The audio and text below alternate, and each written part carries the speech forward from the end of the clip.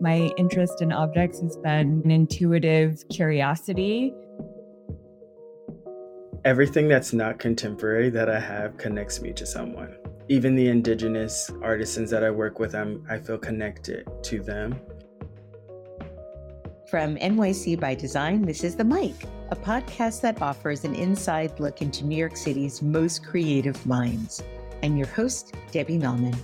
From projects to products, inspirations, and more, join us each month as I talk to members of New York City's design community about what makes design so outstanding. This season, we're inviting our audience to lend their voices to each episode.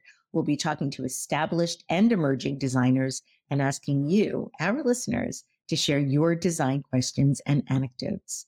As part of this theme, we're excited to introduce the Mic Hotline, a voice mailbox where you share your design stories and we listen. Each month, NYC by Design will share prompts hinting at Mic guests, design themes, and discussion topics, inviting you to call and leave a voicemail at 804-592-0412 for a chance to have your story featured in an upcoming Mic episode. Today, we're talking about the objects that populate our lives, one of my favorite topics, the stories they tell and the motivations behind the act of collecting these objects. Take a moment and look around your home or office or studio. What objects surround you? How did you acquire them? Why do you choose to keep them? The furniture, decorative goods, tools, and miscellaneous items that inhabit our personal spaces often feel like an extension of ourselves that help us tell the story of our lives. On this episode of The Mic, we're speaking to two New Yorkers who have dedicated their lives to collecting and utilizing objects to tell stories. I'm so excited to be joined today by Alexandra Cunnigham-Cameron, Curator of Contemporary Design at Cooper Hewitt, Smithsonian Design Museum, and Tione Trice, founder at Of the Cloth, a design shop with locations in Brooklyn's Crown Heights and Rockefeller Plaza in Manhattan. Today, we're going to explore concepts such as material culture, acquisition, and curation, and discuss what objects communicate to us beyond just the aesthetic. My first guest is Alexandra Cunnigham-Cameron. Alexandra is an internationally recognized curator, writer, and critical thinker on contemporary design.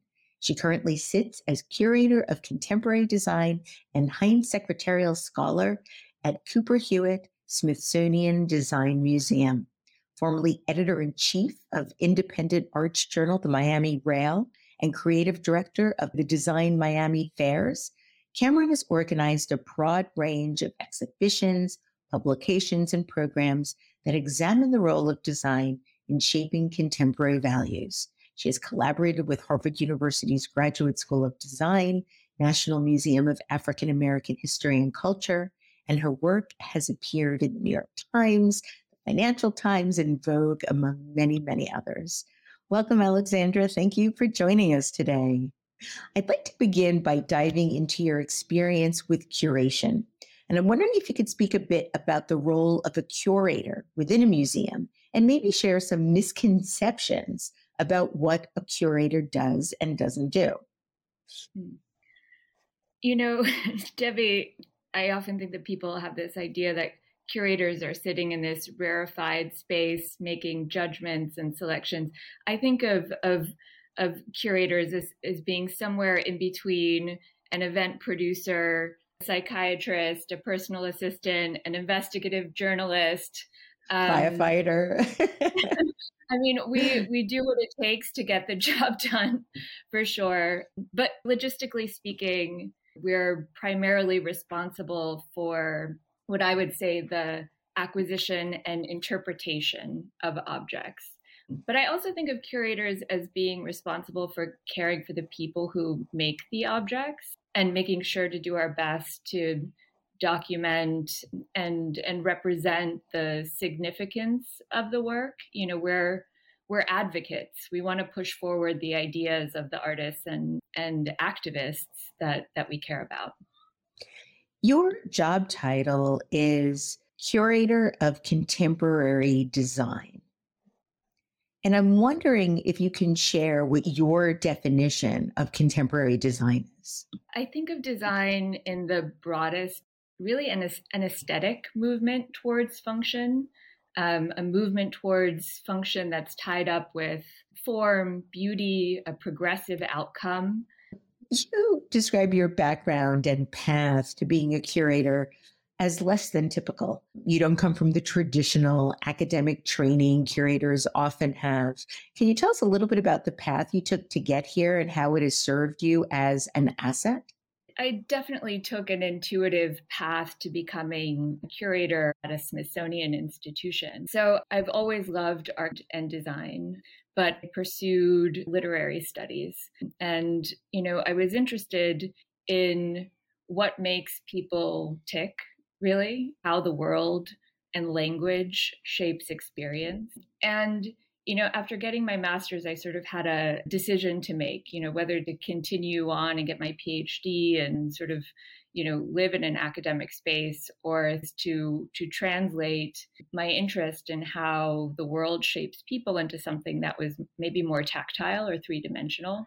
Alexandra, you work for the Smithsonian, which carries a strong responsibility to tell the story of the United States through objects. And these stories at times can be difficult to tell, but it is important to do so.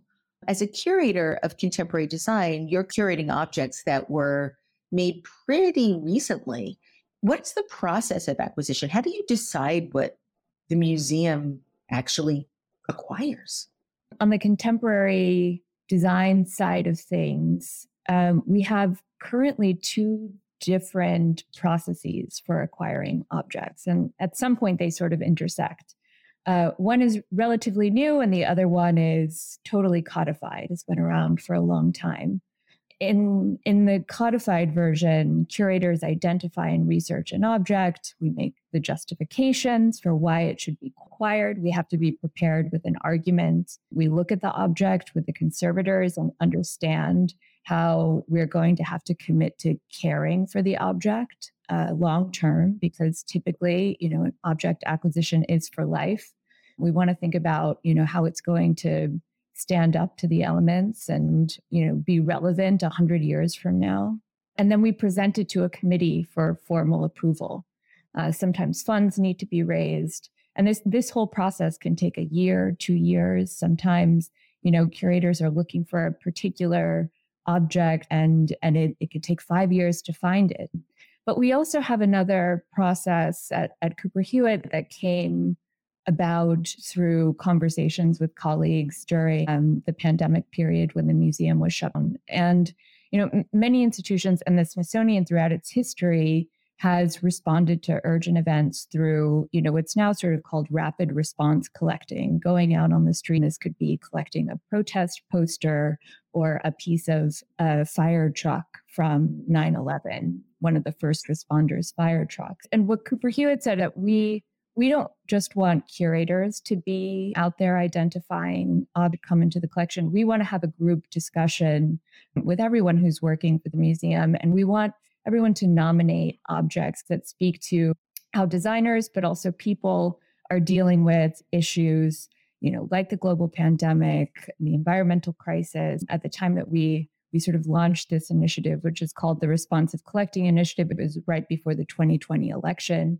And so we've engaged in this sort of community process of nomination and then, moving objects through that sort of more formal approval process for acquisition. How do you deem that an object is significant and will remain significant in the years to come and is therefore worthy of acquisition? I mean, there's so many ways to answer the question, and all of the answers really involve a large degree of subjectivity, to be completely frank. This is reasons why there is so much sort of pushback around history of acquisitions and institutions presenting a certain set of values, because most of the people have been totally homogenous and have been pushing forward in some cases really particular agendas.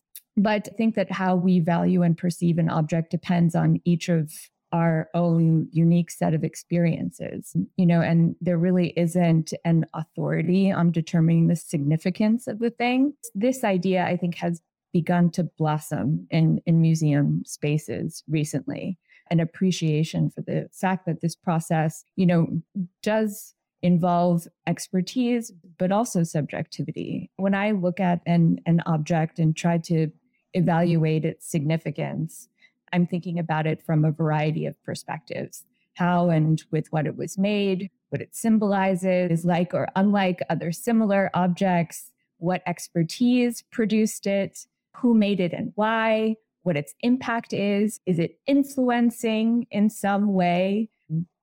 A good example is an object that we just co-acquired, the National Museum of American History and Cooper Hewitt. And this is one of the prototype sexual assault investigation kits from the 1970s. So it's a rape kit, right? Is that right? Yes. Wow. Yes, exactly. It's an early rape kit that was designed by a woman named Marty Goddard, who was trying to develop a system for intervening and formalizing the process of investigation for sexual assault survivors.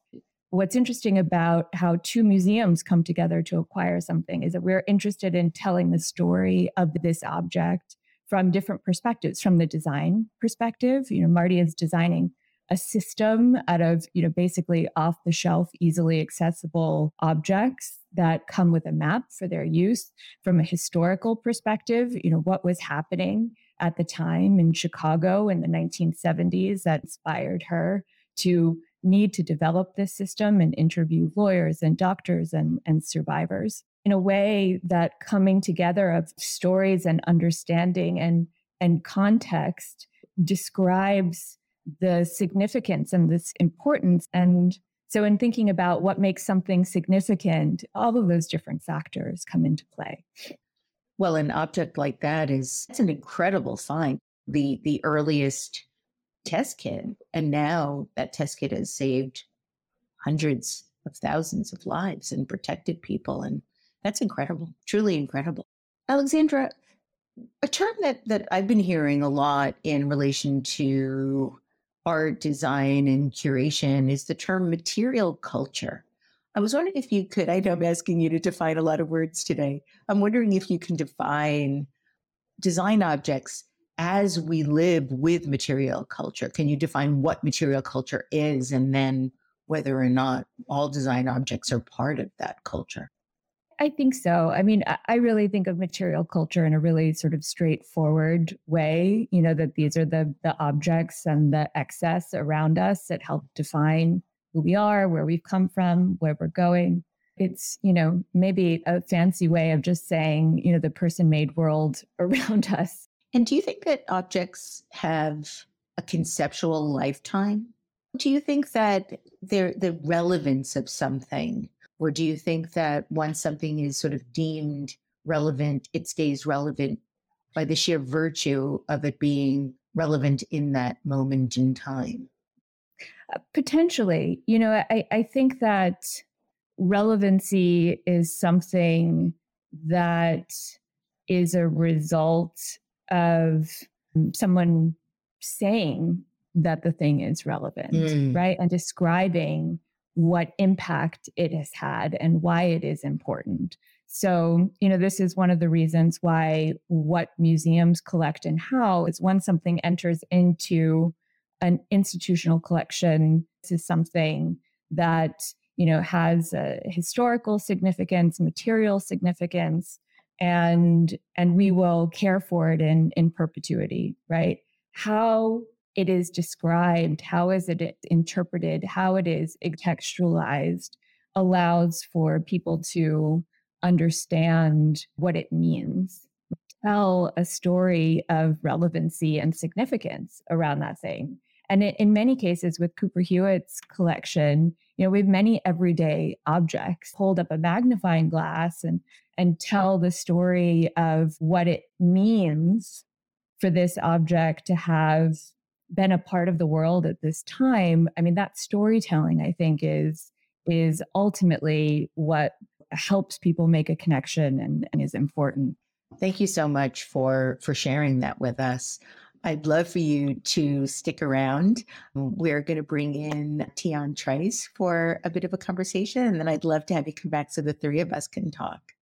I'm very excited to introduce Tione Trice, a spatial designer, collector, and founder at Of the Cloth, a showroom with locations in Rockefeller Center and Crown Heights, Brooklyn. And listeners, full transparency here, I'm a huge fan of this store. Tione has been collecting curiosities and rarefied objects since the age of 15. His career began in antiques and has grown to include brand development, design, and sourcing. Over the last decade, most specifically, Tione's design philosophy has been distilled. As he sees it, the purpose of design and art is not merely aesthetic. When practiced with a clear intention, it possesses healing properties imbued into the space and its inhabitants. And I can't wait to talk to him about this.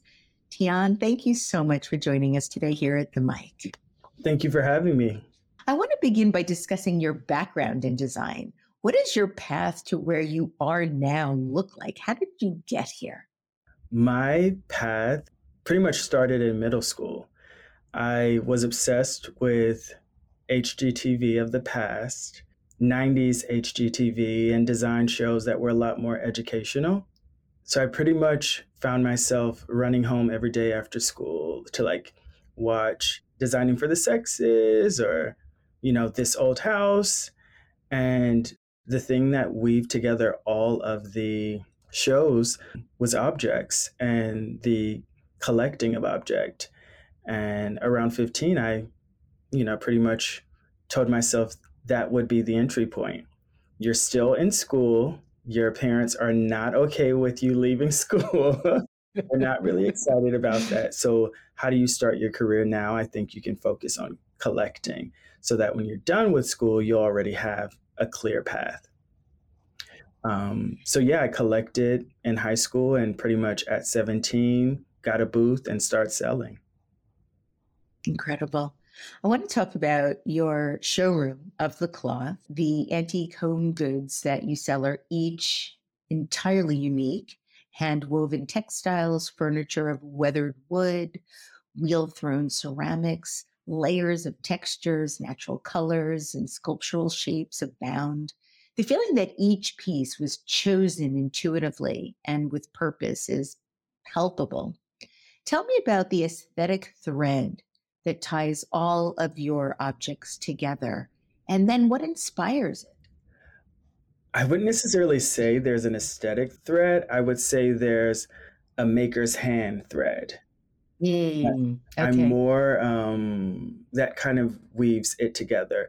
The intention behind production, the intention behind making, the function behind it, things that are coming from a hand with an intention that weaves it together. So it could be bright red. And if the maker is lovely and has a great sensibility and understanding, it goes next to an African antique or mid-century modern. It all depends on, the intention behind the product. How did you decide, or how do you decide what objects you want to collect? When I first started collecting, I would pretty much collect things that could be hidden in my... Why? Because I was collecting while in school. Oh, so you don't want your parents to know. You didn't want your parents to know that you were spending your school clothes money on objects that you cannot wear to school. It became things that were small enough to be hidden. And then as I became an adult, I realized that, I can now collect things that are functional. And I immediately went to stools. I don't know why, but immediately went to stools. And that became my obsession for a long time. And I think it just cycles. There's times that I am really into chairs, and then you notice that it's a heavy chair season. There's the basket season. But it really depends on where I am in my life. And if I'm entertaining a lot, what's the function of that entertainment? Is it like family gatherings?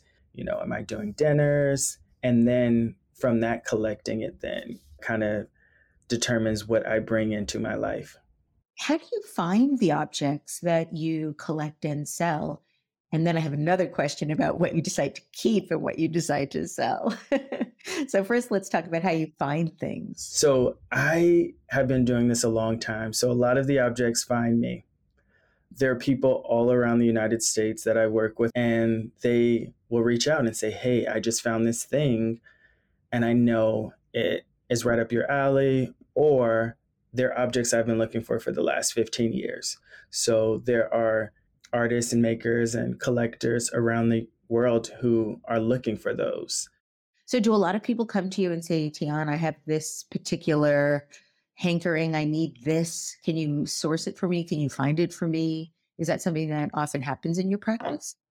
Prior to the lockdown, that happened a lot in my practice. That was how I was able to continue to collect, because I would source for designers or companies and film sets.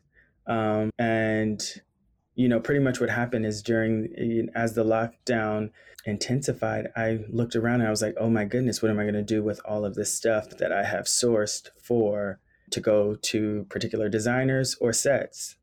And that's, pretty much how I started.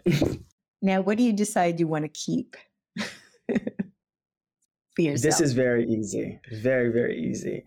When I first started collecting, I had a mentor who was very clear in his communication. And he looked me in the eye and he said, are you going to be a collector that shares or a collector that hoards? Happens a lot in collecting. There are a lot of hoarders, and, he was a hoarder. And from that second, I was like, I am going to be a collector that shares. So everything at some point comes to my life and it is used, right? It could be a teacup that I use one time in the shop. And after I have used it, or after I've, carried it or handled it, it's for someone else. Why do you think people collect? I think people collect for many different reasons. Most often, I find that my clients are collecting to belong to something that is that either resonates with their family or familial background, or we're collecting things that just make you smile. I think there's so many different reasons. I know why I collect. Tell me why. I collect because I found early on that African American artifacts and lives and cultures aren't necessarily shown in museums all around the United States. So if I wanted any piece of my family or any heirloom from my family, I would have to be the archivist. And that really, really inspired me to begin collecting and, collecting and supporting other people, other African American families who felt the same as I did. I recently had an experience that I wanted to share with you because I thought you might enjoy it. I collect a potter that's been working for the last 40 or so years, and her name is Miranda Thomas, and I've been mostly interested in her vintage pieces because they're really, really different from each other, very unique. It's a specific pattern that I'm always looking for, and I'm always searching for it high and low and keep an alert up on eBay. And recently I came across a post where somebody's selling their entire collection of her work. And they have a collection that's probably equal in size or so to mine. And it's not so much that I want to get it because most of it is repeat of what I already have. And it's also very expensive. But I'm like, I bet you I have so much in common with this person who has spent obviously a lifetime collecting the same potter that I've been collecting. Do you find that your collectors of specific items or specific kinds of items have common denominators, or do you find that they're vastly different? It's a yes and but. There's a commonality. I mean, we all have the bug, and that's when I started working. You'll walk into a shop and immediately they will say, oh, you have the bug, that thing that allows you to be an effective collector, not a hoarder. And I think there's a level of joy and tenacity that we share in our collection and in our relationship with object. Do you consider yourself a curator? There's so many different things, and I'm having a show in November, and someone was like, "Oh yeah, we heard about the show you're curating," and I'm like, "Oh, I typically don't think about things like this. Like, I'm a facilitator. Whatever needs to be done in order for me to showcase, whatever needs to be done in order for me to get something in someone's hands. So I show up in many different ways." So interesting, because having been to your Rockefeller Plaza store, I would say that you have a very fine, very discerning eye. And I think that's part of what is required of a curator. But perhaps you're a curator and then some, a facilitator and a curator and kind of an artist, because when you bring objects together like that, you really are creating an environment for people to sort of feel enthralled by what's around them. Yes. Yeah. I agree with that. I have one last question. In many antique and vintage shops, you'll see pieces that once were functional, like a forming tool that's no longer in use, and it begins to take on a second life as a decorative piece. Do you ever feel like an object ever truly passes from functional to obsolete to then purely decorative? I think it's always functional. You can have a car in your garage that you never drive. It's still a vehicle. So I think it's always functional. I think It's a great example. Great example. I think it goes from hand to hand, and you may not use it as function because you may live in the city and not require 20 teapots. But if you do the work, which is passing it on to someone else, it will become functional again. Tione Trice, thank you so much. Alexandra, welcome back. Now I'd like to talk with you both about collecting for the home versus the public. You're both acquiring objects for others to view, to consume, to live with, be it to learn from in a museum or to live with. And that's a huge responsibility. And Tione, I'd like to start with you. How do you deem an object significant rather than beautiful or visually compelling? Alexandra just shared with us sort of the responsibility that the museum has in doing that. What kind of approach do you use when selecting the objects that you live with? Great questions. I would say selecting the object I live with, I'm kind of piggybacking on like the current time we're living in and what could benefit my life and what could benefit the people around me. So during the lockdown, when you had to be very selective in who you were coming in contact with, I collected the most beautiful of crockery and flatware and dining chairs because dinners were really impactful during that time. It was so important that if I was able to share space with someone for 45 minutes for a quick meal, that everything be thought of.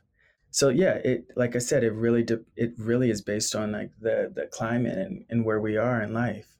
Alexandra, does your curatorial lens affect the way you select what objects you live with? I sort of imagine you both having homes that are sort of semi-museum-like. Or not.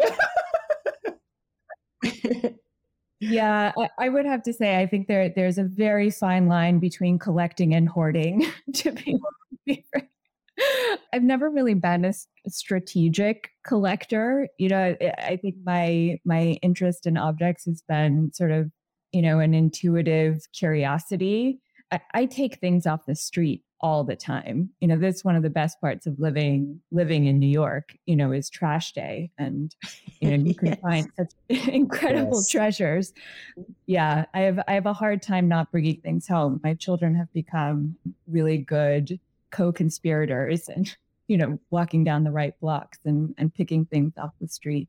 But I definitely have the privilege of, looking at artists and designers as a job. So I do more research than most people, a lot of it on eBay and auction sites, to be frank.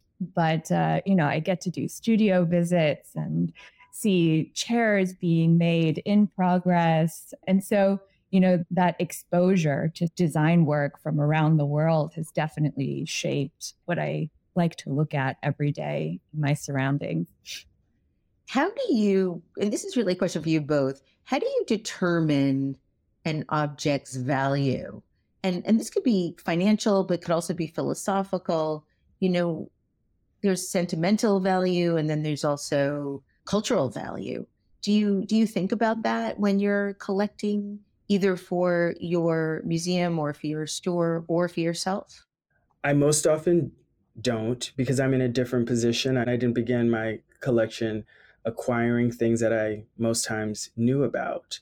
I acquired Eames chairs before I knew what Eames, was. I acquired so many things that I just thought were beautiful and could add value in my home. And then years later, you discover, sometimes after you sell it for pennies. Oh, that breaks my heart. Well, I mean, I've lived with it. I think for me, it becomes a cultural significance, one of the things of the past that determines the value. And then with contemporary makers, I think it's based on what it's going to take to scale that particular artist. I allow the contemporary artists that I work with to really, we come up with a plan for what it's going to take for them to really do this as a full-time thing. And that's how we determine their time and the value of their time. Alexandra, what about you? For me personally, I think a lot about memory and, how the object allows me to connect to an experience or a person or a conversation. So many of the things I surround myself with, I've picked up at an important point in my life or on a travel. I really try to take something, even the smallest thing, even if it's a matchbook. My parents collected, giant vessels full of matchbooks. We don't have that anymore, but each one represented an experience and a trip and a journey and a conversation. And for the museum, I really try to think about why this object will matter to people and how it represents a variety of experiences and how in the future someone would look back to this moment and think about, how this object could be an access point to understanding what was going on. And having worked in a sector of the design industry very much about creating monetary value for objects. When I was working in the design market early in my career, I found that ultimately, when it comes to utilitarian objects in particular, people want something that they can touch and use. And that's actually what's most important. Most design collectors are not collecting because something is going to appreciate in value. They connect because they love the thing. And it's meaningful in an emotional way. My next question is sort of perfectly timed, but it's quite by accident. This season, we're inviting our listeners to call in and share their anecdotes and questions. And our listener, Pedro, calling from Greenpoint, shared how his records feel like his most valuable possessions because of how they connect him with his father, who's an audiophile and a lifelong collector of rare vinyl.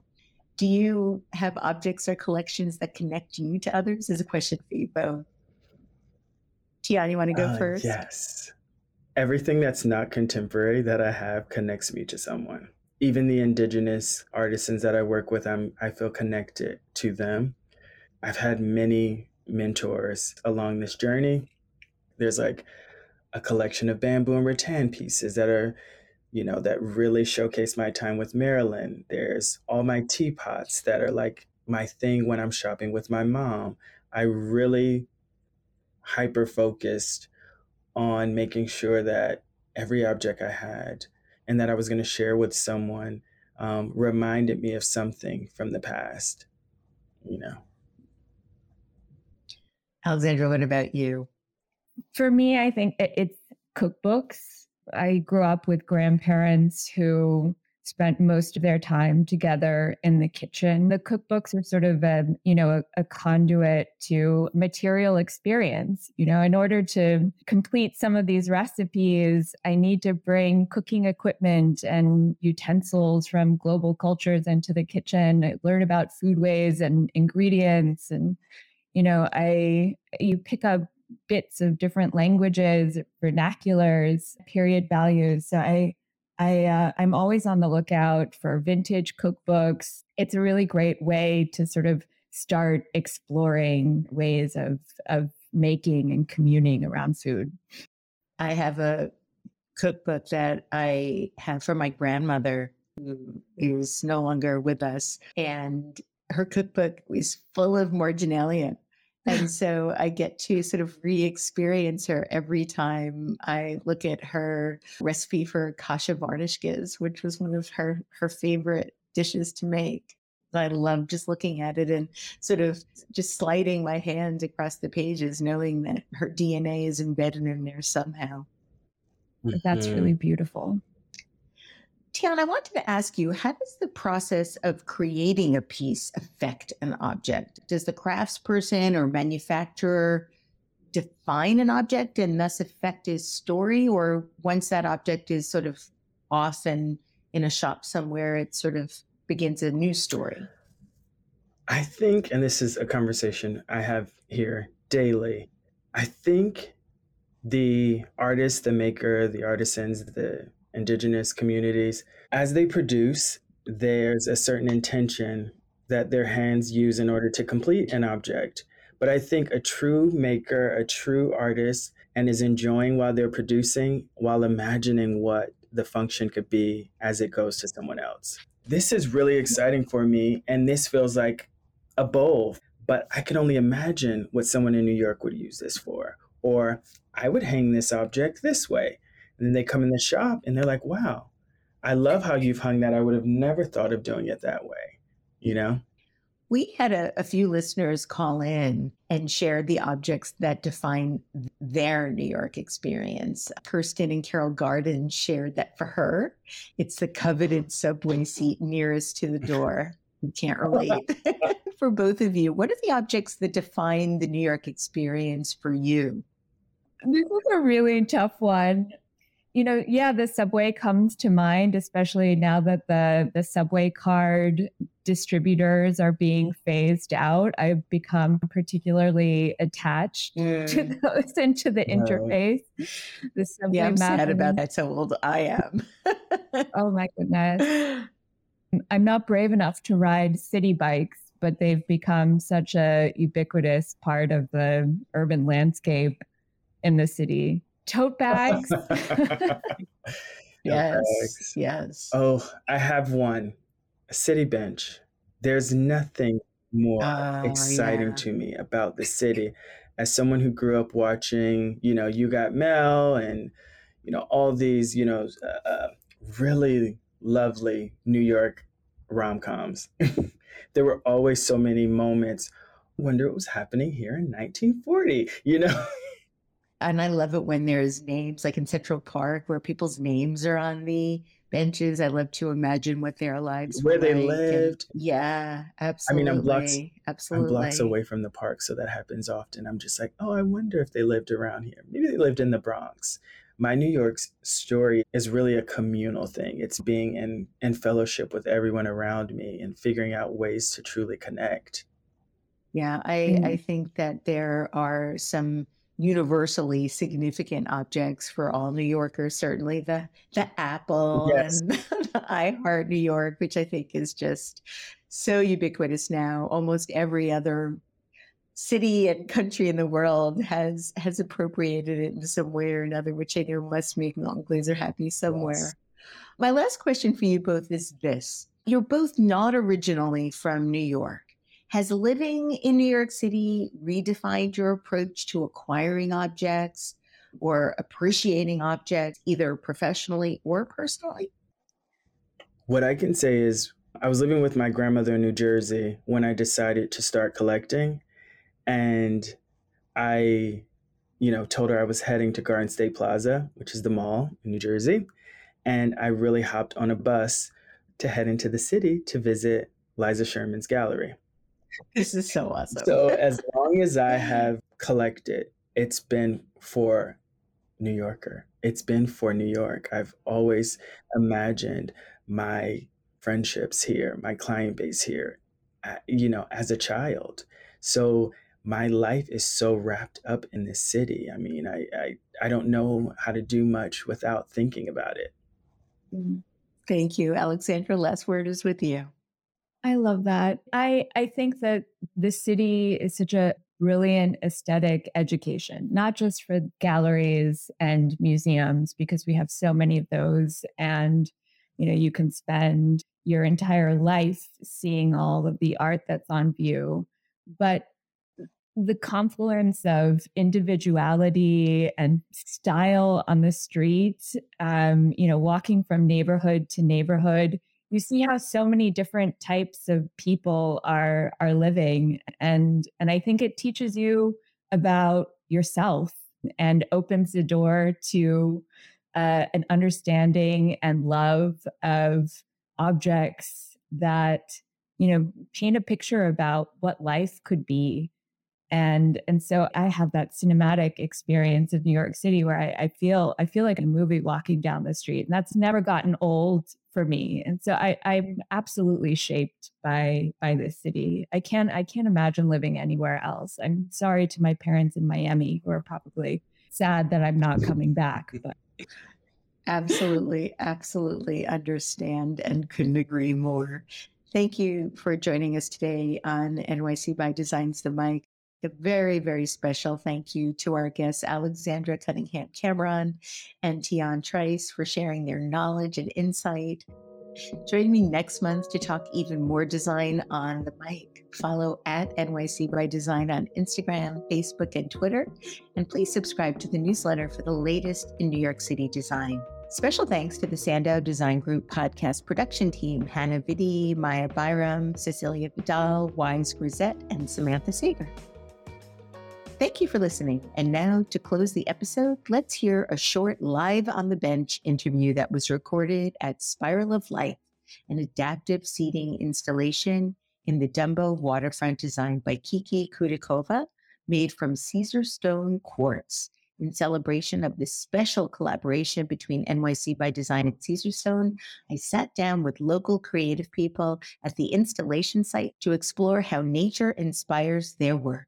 Now let's hear my conversation with the Spiral of Life designer herself, Kiki Kudakova. Hi, I'm Debbie Millman, and I'm here with the artist, Kiki Kudakova, to talk about this remarkable sculpture that she designed on the Brooklyn waterfront. Hi, Kiki. Hi. How are you? I'm very well. This is amazing. Tell me all about it. How did you make this? What was the inspiration? Tell me as much as you can about this wonderful sculpture. Well, the main inspiration, it was a competition by NYC by Design, and I was inspired by this whole neighborhood, like the Dumbo waterfront, such a bustling, vibrant area full of tourists and people, and also the river, which is right next to it. And I think that's something that shaped the fluid shape of this bench. What are the materials? Because it's sort of both soft and hard at the same time. Yeah, so this is the newest Caesar stone outdoor collection, and this was something that was donated to the competition, and I was really excited to work with this, and I'm so happy like we could experiment and create something like really 3D out of a 2D material. So what is it like for you to be interacting with an object that you've designed right under the Brooklyn Bridge? Yeah, it's super exciting. You know, as a designer, you always have an idea in your head, and then when it becomes reality and you can sit on it right under the bridge, it's an amazing feeling. So it brings me a lot of joy. What does Spiral of Life mean to you? That's what you've called it, Spiral of Life, and the Spiral of Life has gone viral to a degree. So talk about the name and what it means. Yeah. Spiral for me, I designed this during pandemic, and a spiral means a rebirth or kind of a new evolution as we're coming out. I wanted to give people a symbol of hope and some sort of new beginning. That's why it's called Spiral.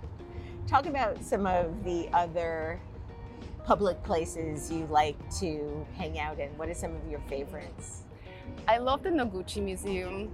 It's I live in Greenpoint, so it's just like 15 minutes away from my house. I bike there and like I hang out in the garden, and it's like transporting you to Japan right away. I love going to the MoMA or also the Little Island by Thomas Hedderwig is beautiful. Right? Yeah, yeah. One of the most beautiful additions to Absolutely, New York City. yeah. What is your favorite place to connect with others? My studio is right here in the Navy Yards in New Lab, and I love being there. There's so many creatives, a lot of people involved in tech and design, so that's perfect place for networking. It's just a great place to be. Also, another place I love music, so there's a radio called the Lot Radio. It's in an old parking lot, and the radio is in a shipping container. It's in Greenpoint, Williamsburg, and it's an outdoor space where I like to meet friends and listen to music. So those are the two places I like to connect. Yeah. Kiki, what is one word you would use to describe the spiral of life? I would say freedom. Thank you. Thank you so much for making this wonderful place for people to gather and talk and connect. Thank you, Debbie.